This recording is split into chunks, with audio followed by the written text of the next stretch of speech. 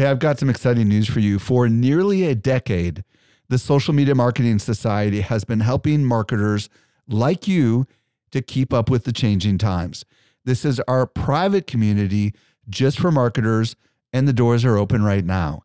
When you join, you get access to ongoing training and become part of a welcoming community of marketers who are just like you.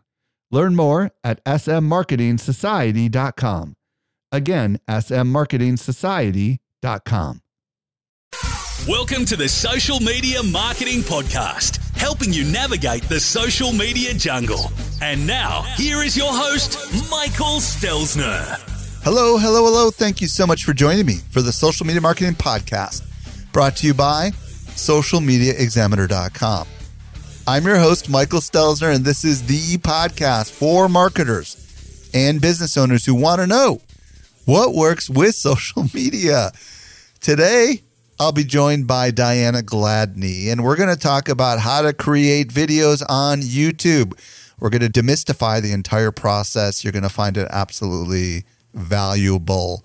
By the way, want to reach me? I'm at Stelzner on Instagram, or you can email podcast at socialmediaexaminer.com. And if you're new to this podcast, hit the subscribe button. We've got an amazing lineup of incredible experts coming your way.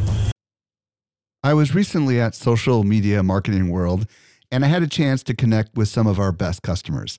A lot of them listen to our podcast, just like you do. Not everyone knows what I'm about to share with you. We do something special here at Social Media Examiner. The best of the guests that you hear on the Social Media Marketing Podcast not only teach at our conference, but they're also part of our secret society called the Social Media Marketing Society. Each month, our top tier guests who have been on my show are invited to train inside our society for an exclusive group of marketers who are just like you. The training is designed to help you go from being a passive consumer of content to a marketer who is in active learning mode. So if you're ready to make real progress with your marketing, you're a perfect fit for the Social Media Marketing Society. Join us by visiting smmarketingsociety.com. We've got a really big sale that is ending very soon, so don't delay. Again, visit smmarketingsociety.com and join today. Here's Michael's tip of the week. I am super excited to bring to you a brand new segment of this podcast that I hope to be able to do from this point forward, and it's going to be the tip of the week. And you heard the cool intro music. My plan is to come to you every week with a short 1 to maybe a couple of minutes tips with the things that I'm learning, the things that I'm excited about that will help you as a marketer and or an entrepreneur. My first tip is something exciting. If you are giving a presentation or a webinar, any kind of presentation, a cool tip is to take a photograph, whether it be a new photograph or a photograph from your archive, and literally have the photograph fill the entire slide, 100% of it. I use Keynote, but I think you can do this with PowerPoint as well. You literally import the picture and you zoom it up so that you don't see anything but the photograph. And it's fine if it's bigger than the screen, it will crop it automatically. And then what you can do is you can add some notes into the notes section when you give your presentation. For example, I'm looking at a picture that I took of my doorknob, and it's got a do not disturb sign on it. And I'm going to tell everybody during this presentation to turn off their cell phone and shut down everything on their computer and close their door so they can completely focus. I've got another picture of me when I was younger feeding my daughter, and I'm going to talk about what that time was like. And here's why this works. The reason why this is so valuable is it's almost like you're watching a slideshow. It's almost like you're watching B-roll on a video channel, which is basically, instead of looking at the words that are typically on the screen, you're just seeing a visual, and your mind is making sense out of the visual, and you are adding context to the visual with the simple words that you're saying. It's so much more powerful than just reading bullets on the screen. And it allows people to really get enraptured, completely engaged in everything that you are saying. So the tip is to go ahead and give this a shot and let me know how it works. Thanks so much for listening. All right, with that, let's transition over to this week's interview with Diana Gladney. Helping you to simplify your social safari. here is this week's expert guide. Today, I'm very excited to be joined by Diana Gladney. If you don't know who Diana is, you need to know who she is. She is a YouTube expert and a video marketing coach and a consultant. She's the founder of EntreWoman TV, a YouTube channel designed to help entrepreneurs simplify the video creative process. She's also the host of the Video Simplified podcast. Diana, welcome to the show. Thank you so much for having me, Michael. I'm super pumped to be here. I'm excited to have you because what we're going to talk about today is a process to demystify or simplify the video creation scary thing that scares all of us, right? Yeah. So before we go there, I would love to hear your story. How the heck did you get into YouTube? Start wherever you want to start. Okay. It's always interesting to answer this kind of a question because it'll surprise most people. I started on YouTube not ever to really start a YouTube channel. So, I started with wanting to work. I was working at my job, working at the bank, Fortune 100 company, all the great things about having a great career and all that and whatever.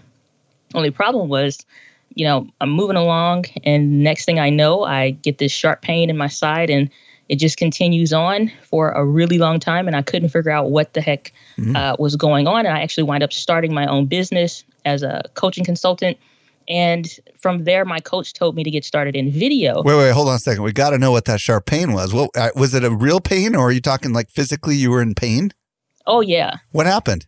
So I had to, if we jump back in time a little bit, so it's like I'm mid-career, everything's going great, but none of YouTube actually would have happened had that pain ever started. Wind up being, once I moved into my apartment, it just wound up being this excruciating pain in my side. Goes fast forward 16 months, every single day in excruciating pain.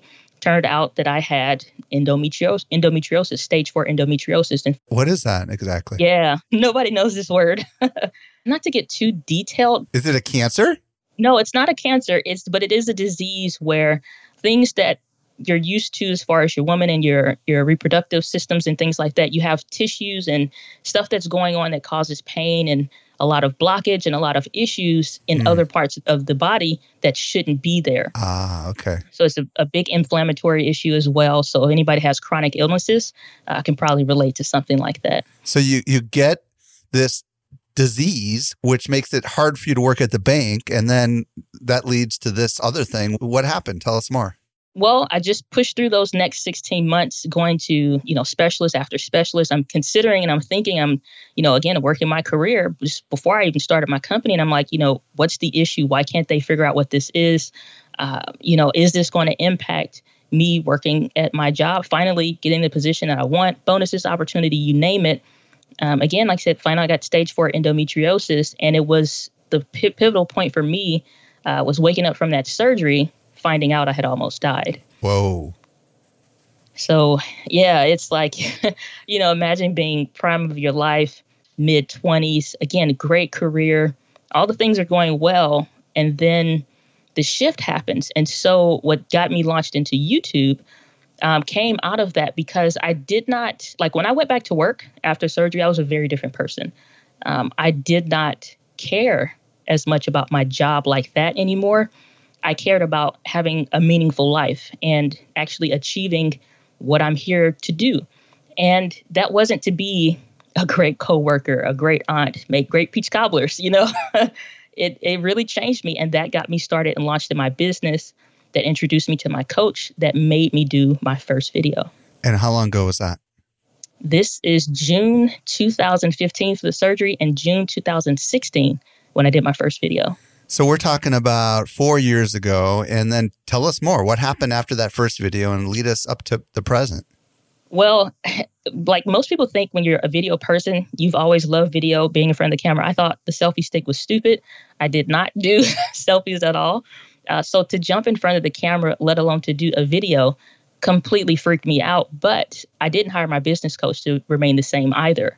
And so he told me, if you want your business to succeed, then you need to be visible. The best way to do that is video. So I had to turn my phone on myself and make that first video.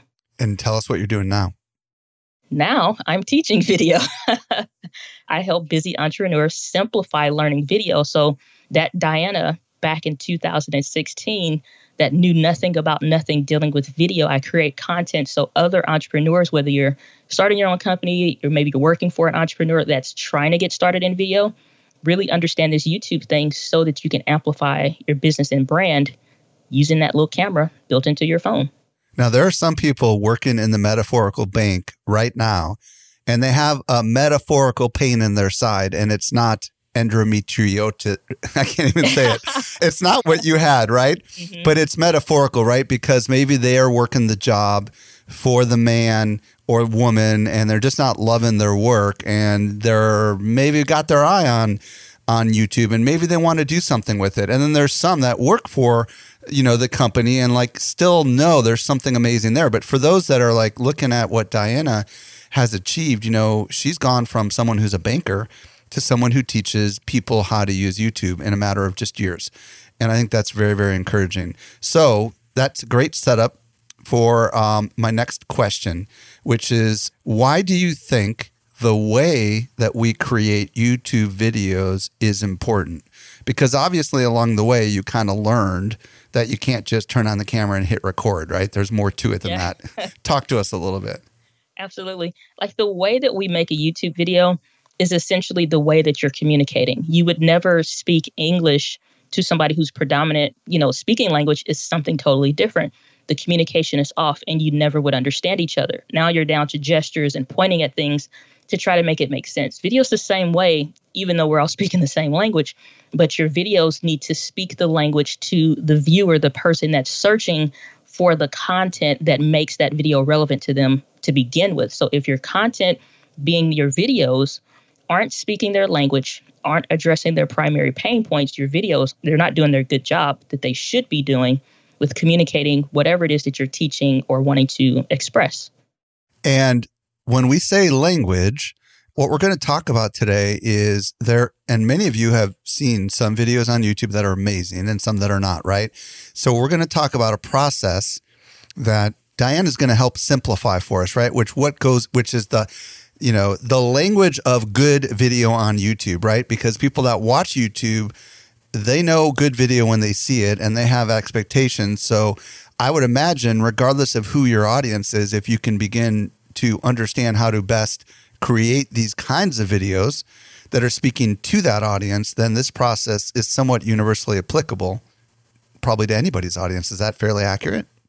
Oh, absolutely. Because here's the thing, video is the universal language. And so it's the fastest way or the fastest medium to really communicate whatever it is that you're wanting to communicate. So the better we can actually dive into speaking that person's language, the better we can communicate what we have to offer, how we can help. And it just takes on a life of its own. Perfect. So let's dig into your process for creating great videos. Where do you want to start? Let's start with the technical side. I think that freaks people out the most. Go for it. Okay. So I have a process called the record to edit process. In this process, we're going to help you make videos in a very, very easy way, no matter what you have or what you're using, but in a way that makes sense. The record to edit is exactly just that. That first part being the record, where you can't record if you don't have the gear or the technology to do that. We'll be able to pull this off is very simple. You start with your phone, and it's not like a quote unquote just use your phone like it'll do. Like phones are incredible. They're amazing. I just had Google sent me out their new Pixel 4a, and the camera is just mind blowing. So you've already invested in a camera, whether you believe it or not, because you didn't spend $1,000 for the new Gmail feature to send your emails even faster. Like you invested in a camera. That was like the primary thing in the presentation. So we really only need to add on a couple of things to make this or start this journey or start this process into making videos. So not to dive too deep into like the gear and equipment, but you'll need lighting or at least be in front of a window. And you want a good microphone, whether it's kind of like a podcast kind of microphone like we're using in this interview, or if it's investing in something very small that can sit on top of your desk or whatever the case is. But you want something simple. These run about $12 to $24, nothing special. Get you a nice lapel microphone so that you can be seen clearly and heard clearly. Now you move into this record to edit process, this is also going to include in the technology side of things, making sure that when you do these videos once, you find a setup that works, create a process of this is what, I'm not going to dive into jargon, but this is what helps it look best. So I'm well lit and well heard. Maybe it's something as simple as my audio levels need to be set at 67% loudness on my phone so that people can always hear me loudly and clearly. We're talking about writing those processes down so you never have to think twice about what your stuff should be at to get a duplicatable and a regular and consistent, good-looking video. So just to be clear, so many people listening right now are probably familiar with live video, and they probably have experimented with going live on their phone on Instagram, Facebook, ... And what I'm hearing you say is that very same phone, no matter how new or imperfect it is sufficient enough for us to get started with this video process. Is that what I'm hearing you say? Absolutely. It's more than proficient and efficient at doing that, simply because they're created for videos, really. Right. So instead of holding it straight up and down like you would do for your Instagram Live, all you're doing is turning that phone horizontal, and now you're unlocking features and things that aren't even available on any of these social media platforms simply by switching the angle of your phone. Well, and we should probably, for those of us that have been around a while, there was a time where there wasn't two cameras on the phone, right? So the fact that you can put this camera on some sort of a tripod and frame yourself, right, in the picture, and that front, I don't forget which facing side, but the side where you have the touch screen, that side you can, to do that with a regular camera. Back in the day, you would have had to have a bunch of different equipment, right? You would have had to have a camera and a monitor and all that kind of stuff. Now you can just do it with the phone. So that side of it is taken care of. And then you mentioned a lapel mic. You want to talk just for a little bit about, is there any particular one that you would recommend? Because a lot of people, you want to just clarify what a lapel mic is real quick for some people who might be like, oh, I can't just talk right into the phone. Yeah. No, you definitely don't want to talk. That's one of the cardinal sins here. A lapel mic is one of those ones you see the news broadcasters wearing. It's just a little black clip-on type of a microphone. It either clips on the collar of your shirt, or you see it somewhere about the breastbone or breastplate area is about the best placement for that, really not up at the neck, honestly. And so that actually is just a little corded microphone, very small, very efficient, that will plug directly into your camera or plug directly into your phone. And my favorite one right now is one that's about $20 to $40. I think it's a set. And this kit will literally carry you from using your phone to, if you decide that you want to get a camera and like the whole shebang, you still can use the same setup. And for interviews, it's by a company called like Yellowway or something like that. And it's a dual microphone setup. So you can have two lapels, all the adapters you can ever think of or need or even know what they do yet. But it's something that sets you up properly right now. So even if you want to do interviews, both you and the other talent can have a microphone. You sound amazing, and it can hook into your phone. And they literally give you everything you need in one very small package. Cool. And we will get the actual thing in the show notes just in case it's not called Yellowway. Is it called Yellowway, or you're not 100% sure if that's what it's called? Yeah, that's the brand name. Oh, it is Yellowway. Okay. And it's just a Yellowway lapel mic? That's all there is to it? It should be listed under like dual interview setup, but that's what it's called. It's nothing more. Okay, cool. So what about lights? Lights, right now, I would definitely say go for LED lights, those really thin light panels, because surprisingly, you can get the stands for about $7 to $9, and you can get a light kit where it can run off batteries, so you can move about the office or your home and have a lot of flexibility. But the reason why you want to use LED light panels and not softbox lights or umbrella lights is because most people, especially right now during this coronavirus pandemic thing, is that you're in small spaces or you're having to move around and be kind of flexible. And I think it's important to have versatility in the equipment because you want a dedicated tool to do a dedicated job, but still have flexibility. LED light panels will do that for you. I love the company Viltrox that makes one because they have a $20 LED light panel. It's bicolored, so you can have warm temperatures like you would find in your living room, lighting kind of setup. The technical term for that is called tungsten.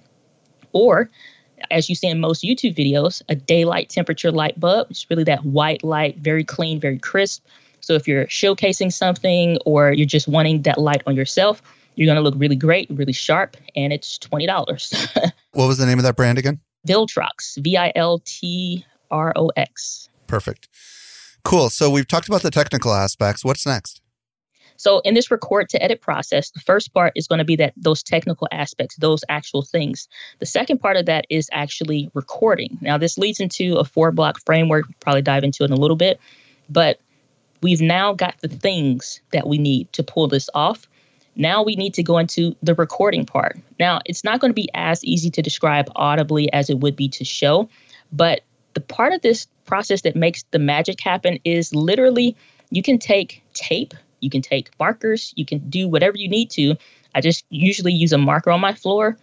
And as soon as I get it right the first time, like, my head is in the shot, you can see my shoulders, maybe about to your navel or waist or whatever you want to be in the shot, your bookshelf, all of that, I will mark on the floor where my tripod is going to sit. I'll note down all of the things, like my light should be at 70% brightness and all of the things, so that if anything happens, the power goes out and everything resets back to zero. The record to edit process just saved your butt because you don't have to rethink what things should be set at for them to work so your video stuff can look well. So when it comes time to recording, again, for most people being at home, maybe you're using a part of your house or spare bedroom where you can't leave equipment set up all the time. Or if you have kids running around and you don't want to get things broken, I would consider writing down those settings that you use after you've YouTube searched all the things. Write down those settings so you know for your space with the equipment that you have what works and looks best for you. Because as you now sit down to record your content, you need to make it super easy and painless to do all of the things that you need to. So like I said, marking where your tripods go, what percentage of brightness should your light be at? How loud should your microphone? Because if 80% is too loud and you find out that it's hurting people's ears, they're going to leave your videos and it won't matter how great your tips are. So if 67%, that's my specific number. I know my microphone at my desk is always at 67% because that's optimal for my voice. So if anything happens, microphone resets, gets unplugged, doesn't matter. 67% is now part of my record to edit process to make it easier for me to actually record videos. Perfect. What's the next part of the process? So the next part of that would be, now skipping over the 4-block framework a little bit there. Yeah, we're going to get back to that. We're going to zoom in on that framework, but let's talk about the editing process, right? Just a little bit. We'll come back and dig deep onto that framework if you're cool with that. Oh, yeah, sure. So the part of that framework actually leads into this third and final piece of this record to edit process, and that's the editing. Because it doesn't matter if you just record only and then you never upload. You need to edit this video so that it works, it makes sense, it keeps people on the platform watching your videos, and makes your videos actually work. So how you record your videos, I'm going to be showing you how to record it in such a way that when you edit them, it is painless. So the only thing now, because everything is the same every time you get ready to do a video, the light's always the same. They look great. The sound is always good. You sound crisp. And, you sound amazing. So now when you get ready to edit, even if you know nothing about nothing with editing, the only things that you should be chopping off now are the front parts when you were drinking water, or the end parts where you're actually just now looking back at your note to either move on to the next tip or end the video or something like that. So you're just shaving off the front parts and the end parts of these 4 blocks so that you can actually move on, put the video together like layers of cake or layers in a recipe to a cake. So now when you're uploading, you're duplicating this process over and over and over.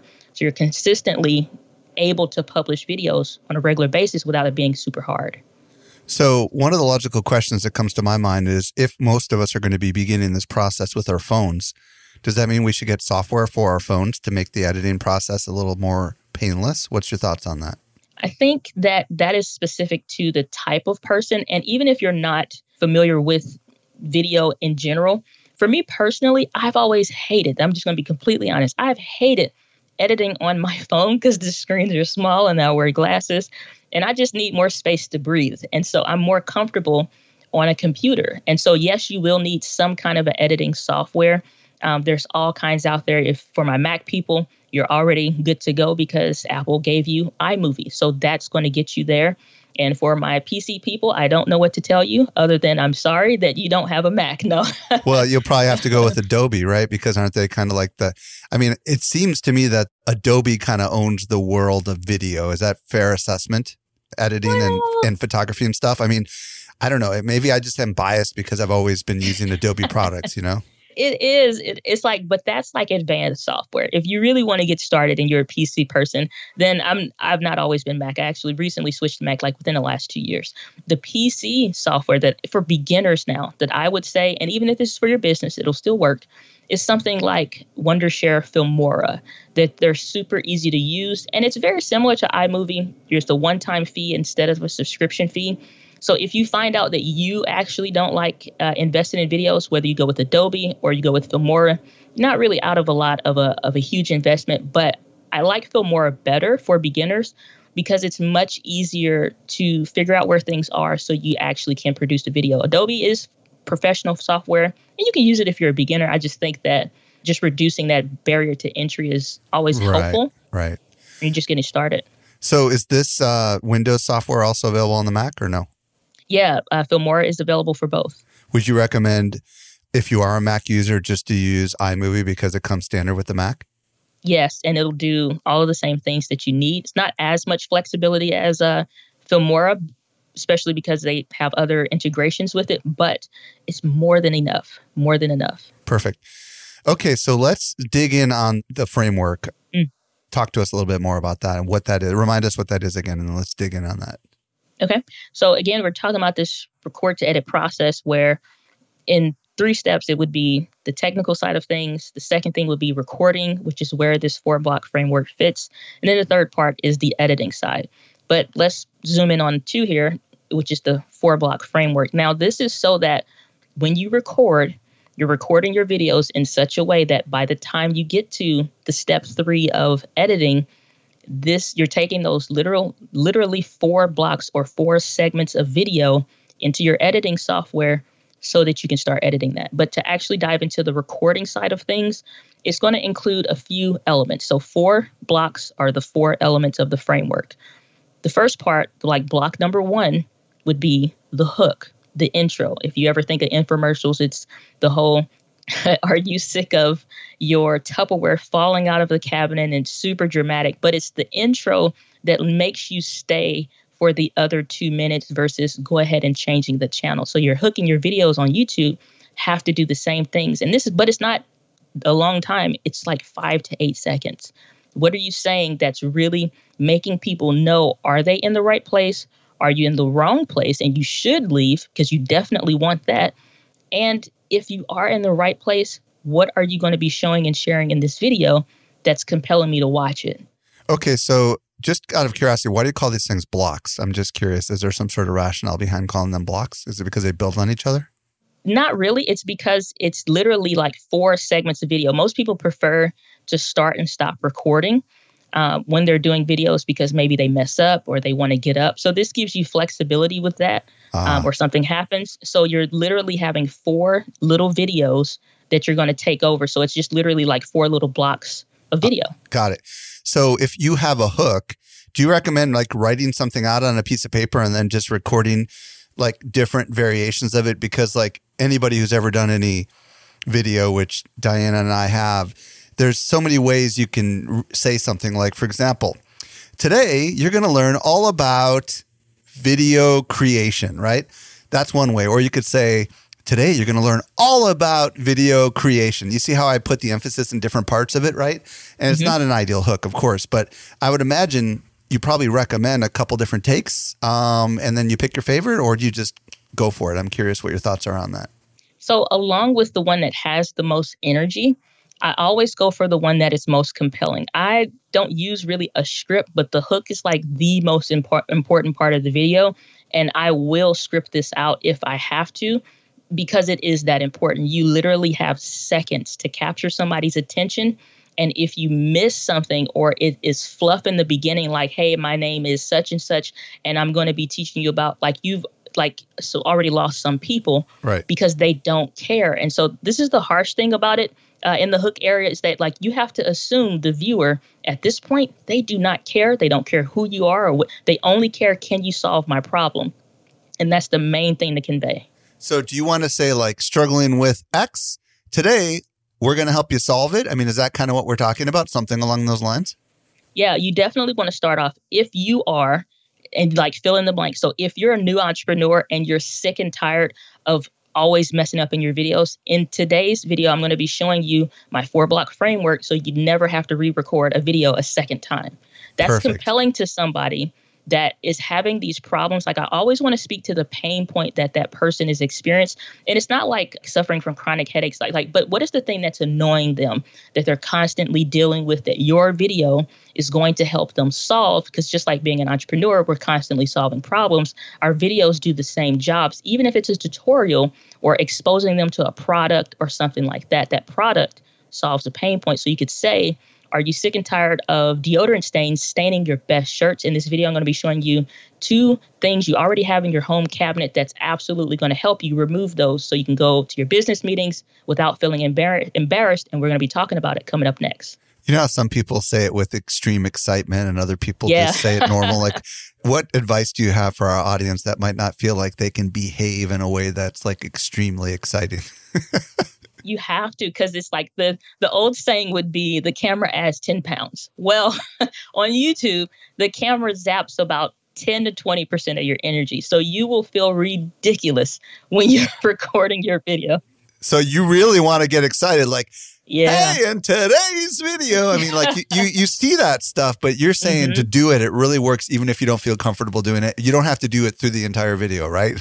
Yeah, you just need to like at least get those beginning points and then you can kind of taper off, because if you start dull, like our normal talking person to person is okay for person to person. Right. But in a video, like because you have seconds, it's like, hey guys, in today's video, we're going to be jumping. Like that feels really goofy in person, but Yeah. on camera, it just comes off as normal. So when you watch it, you'll probably critique yourself. But when a viewer, the intended viewer sees it, they just see normal. And it's really weird how that happens, but you kind of got to amp it up a little bit. Perfect. Okay, cool. So we're learning the language of YouTube here, right? Mm-hmm. So what's the second block? Okay. So first block is the hook. The second block, it's intro / call to action. Now, I'm going to put a little asterisk on this call to action because we're not actually asking them to actually do something at this point. This is what we're going to consider a seed call to action. So we're leading them into something. So for example, the intro, hey guys, my name is Diana. Welcome to Entree Woman TV. On this channel, I help you simplify the video creation process so you can reach wider, connect deeper with the people that need you the most. In this video, I'm actually going to be diving into some recording techniques that I use to help me save time on recording videos. And I'm actually going to be doing a series about editing. But in this video, just stop, pause right there. I'm making this literally up off the top of my head. Okay. But Yep. the seeding part of that now is I'm going to teach you this in this video. I gave you the intro, who I am, what the channel's about, kind of a stuff. That's the intro. Right. The seed call to action that's a part of that is that in this video, we're going to be addressing this pain point that you're having so that we can resolve that. And in a future video, I'm already answering their next logical question before I really answered the current one so that they know you do not need to go anywhere else other than this channel to solve your problems around this issue. So it's a seed call to action so that they're like, ooh, yeah, I do want to know about editing. I'm answering it. So just to clarify, the hook comes before this, and that's what the video, that's what they're going to discover in the video. The intro / call to action is where you quickly introduce who you are, right? And specifically what you're going to talk about in this particular video. And then you tease something else. Is that what I'm hearing you say?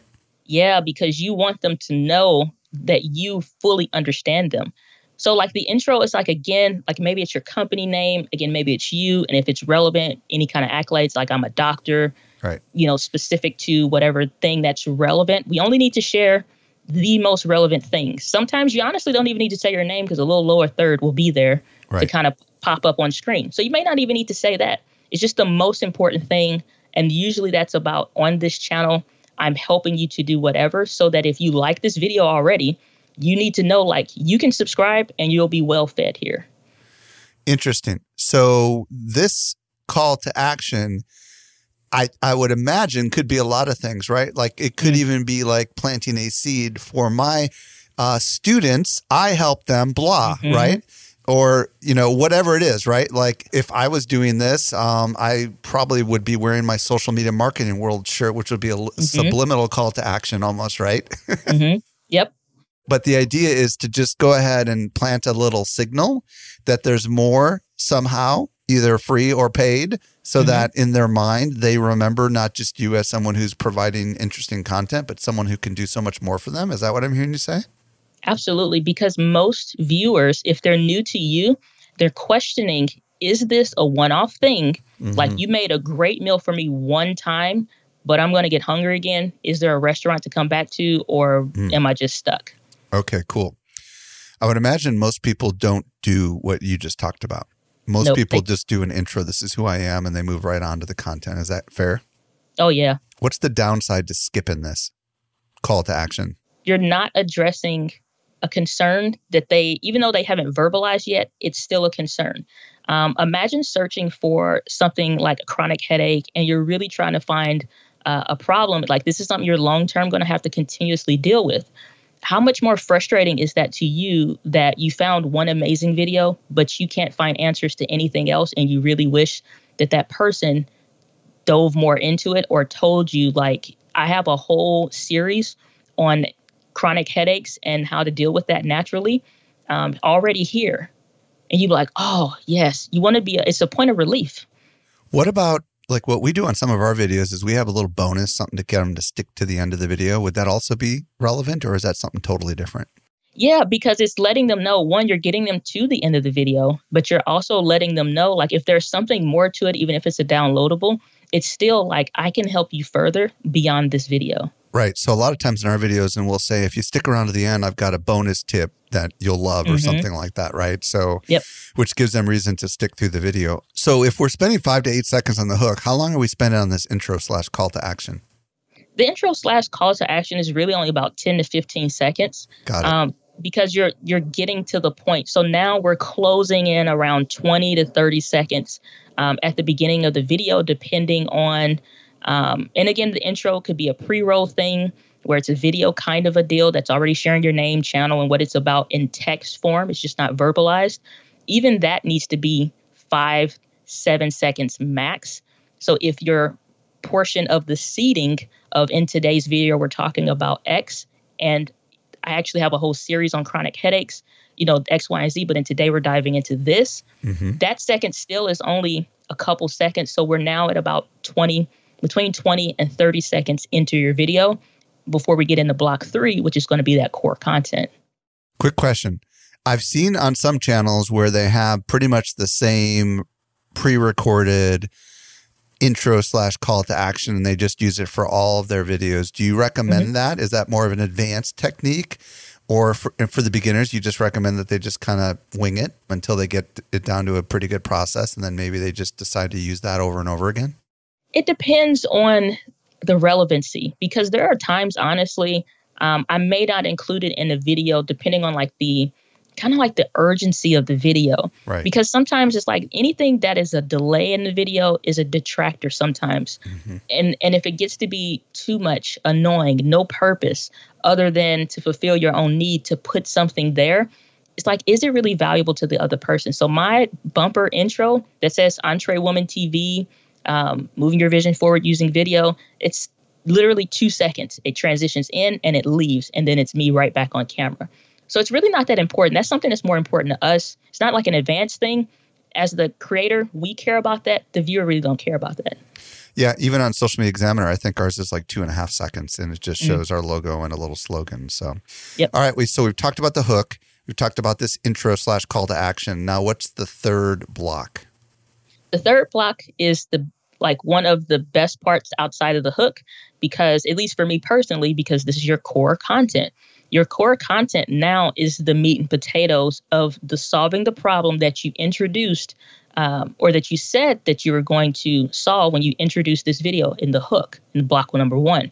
So block 3 is getting into the tips, the actual tutorial, and those specific things. And by about, again, 40 seconds max, if for whatever reason, like we need to be diving, like within 30 to 40 seconds, we need to be in core content.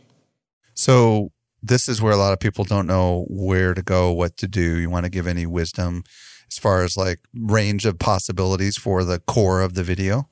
Oh, yeah. If you are in education or teaching, not education like being a teacher, but if you're into like what I do, I'm teaching you about video kind of stuff, or maybe you're teaching somebody about Facebook ads, or you're teaching them how to set up their office design, whatever it may be. I like to do 3 tips. Whether you are familiar or not with it, or most people are, it's like psychologically, we care about odd number things more than we do even number things. I would keep this very simple. Unless the video warrants it for some reason, I really try not to go over 5 to maybe 7. And if it's 7 things, I'm talking about seconds. It's more of a listicle in video form. I'm like talking seconds on point number 1, 2, 3. But if it's the actual tips and a tutorial education piece, 3 tips is usually the go-to. So I can't tell you the times of how long this should be, but I think your video should be as long as it needs to be and no longer. Most people try to add in fluff. So remove as much fluff as possible. And this may hurt your feelings when you're editing because you feel like you said something that was really great. You only need the things that are most valuable to the viewer. Now, YouTube has given us some signals recently. It used to be that you could qualify for mid-roll ads if your video was longer than 10 minutes. Now it's longer than 8 minutes, which kind of indirectly, in my opinion, sends a signal that YouTube is looking for videos that are slightly longer. And I have seen that, I don't know if you've seen this, but some of our most popular videos tend to be right around 10 minutes. But I don't feel like anybody has to try to go there, but have you found also that some of your videos that are slightly longer and people that are on Facebook would be like, whoa, 10 minutes is pretty long, but on YouTube, it's not that long. You know what I mean? Oh, yeah. So like the way people engage with content on YouTube is very different than Facebook, because on Facebook, it literally be like, you have to think of how fast we even scroll on our timelines. You got seconds. Right. Whereas on YouTube, this is evergreen. People most care about getting their problem solved. Right. They most care about getting an answer to a question.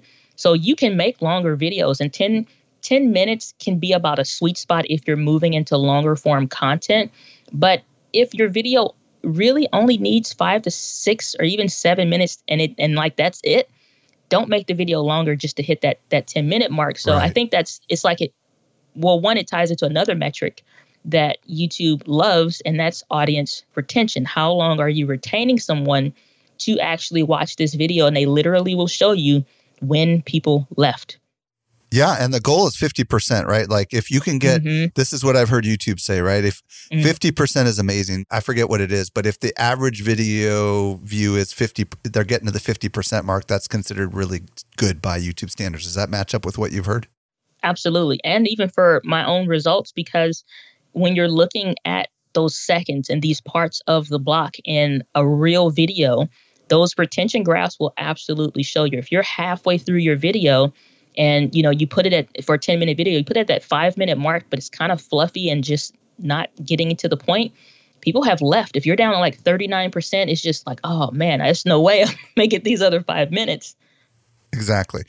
Okay, cool. So moral of the story is, you could do whatever you want in the core content, but this is going to be the beefy part of the video, right? So whether it's a 4-minute video or a 15-minute video, I mean, the core content is whatever you choose. And you found, and we found as well, that if you say, like, break it into sections, right? Like we're going to do 3 things on this or 4 things on this or 5 things on this, that tends to work really well, right? Absolutely, because you need to give breathing points visually and audibly. Cool. When somebody's going through. So like the tip number 1, like letting them know it's 3 tips here. Right. It's like tip number 1, like I can pace along with you. Tip number 2, tip like we're good to go. But if it's like I'm going to be telling you my whole life story and the 25 things I've learned. It's just like, oh, Lord. Right. Most people won't stick that out. All right, cool. Yeah. What's the last block? Block number 4 is the end of the video, and it's your call to action. And this is like the big fireworks or the big explosion at the end of the fireworks show. Talk to us a little bit more. What do you recommend we do there? So this one starts to get tricky. This is another area where if you're new to videos, you'd never have an idea about this. But if you're seasoned in it, then it starts to make sense as you start to want to lead people into the next video that they should be watching, as well as retaining them to the end. The end is really not the end. It's the transition to the next logical question that you seeded for. It's like one of those Netflix shows, right? And Yep. Yep. That's how they get you. That's So keep going on that. Yeah, keep going on that. But that's the thing, though. It's like Netflix. So if we stick with that example, Netflix knows you want to go to like the end of the episode. Right. They didn't just say, thanks for watching all of these millions of dollars we put together. See you later. Go ahead and go to Hulu. Absolutely not. We're going to queue up the next video. And in the next episode, we're covering blah, blah, blah. Show you a little bit of the title, a good thumbnail, something like that. So the end of your video. So if we're talking about natural ways to deal with chronic headaches or how to set up Facebook ads, you may know that they're already confused about the platform. They started searching how to set up Facebook ads, but they really don't know that back office end for the studio and how it looks. So you can say in the end, technically this, yes, is the end of this video, but it's not the end of them learning or end of them being with you. So don't just let them leave like, hey, thanks for watching, click the next video, or thanks for watching, download my free thing. We don't want to do that. We really want to end our video transitioning them into their next logical question, being that next video that they should watch by now taking that seed that we planted earlier and letting them know. So if you have been confused, now this is the end of the video. If you have been confused about how to set up Facebook ads because the studio is confusing, in the next video, we're going to be diving into how to understand the studio, what segments that you want to do when it comes to setting up your audience or X, Y, and Z, right? And that is part of, it can be the call to action, or you can do something separate. Like I actually set up a free guide that gives you the 10 things that you need to do when you first go into the Facebook studio so you can set it up properly. They want all of those things. Yeah, and this is really important because they're invested by the time they get to the end of the video. And a lot of statistics on YouTube show that YouTube is going to try to get them to watch other videos anyways, right? They're going to show a whole bunch of videos off to the side. So if you don't do this, they're going to do it for you, but it's probably not going to be your videos, right? So you may as well just like think it through, right? So this means that when you go record to edit, you might want to be having a couple of them in the pipe or in the plan so that you can bang them out or at least know what's coming next so that when you do this end call to action that you've got some sort of a plan. Am I right? Yeah. So when you're sitting down, this is another pro tip, if you will, when it comes to recording videos, don't record one video at a time. Like, okay, once a month, I'm recording one video. Once a month, you should at least record 4 videos in one sitting. You take this framework, you outline, because you know your core content. So the only thing you're really spending a lot of time on is the hook, making sure it's meaty enough. It's like you can even make those 10 to 15 seconds if you're doing longer form content. And it's going to be rich enough to really let them know, like, we are diving deep in this one. And so if you're considering really making a great and amazing video, go ahead and record those in just blocks, if you will, or just like set aside an hour or two, record 4 videos at a time. So, you know, if I'm teaching you about the studio, well, what's the next video I'm probably about to record in this sitting? It's about how to use the studio thing. And if the next one after that is about how to use the free guide or template that I set up, it's about how to use the template. So now these videos make sense. One is coming right after the other. And like your strategy on YouTube is working on paper, it absolutely will work when you upload those videos. Diana Gladney, this has been amazing. I could go on for a long, long, long time with you. We're going to let you tell everybody where they can check you out. If they want to find out all the amazing things you're doing, where do you want to send them? I would absolutely say, since we're talking about YouTube, go to YouTube and you can search my name or my channel, which is Entree Woman TV. It's like ENTRE Woman TV. And you can find out more if you're trying to learn to create videos. And then, of course, DianaGladney.com. On behalf of all my listeners, thank you so much for sharing your wisdom and insights. This was really, really awesome. Thank you, Diana. Oh, my pleasure. Again, such an honor, Michael. Thank you so much for having me. By the way, if there was anything we mentioned in this show, like some of that tech and equipment, and you didn't catch it all, simply visit socialmediaexaminer.com/424. That stands for episode 424.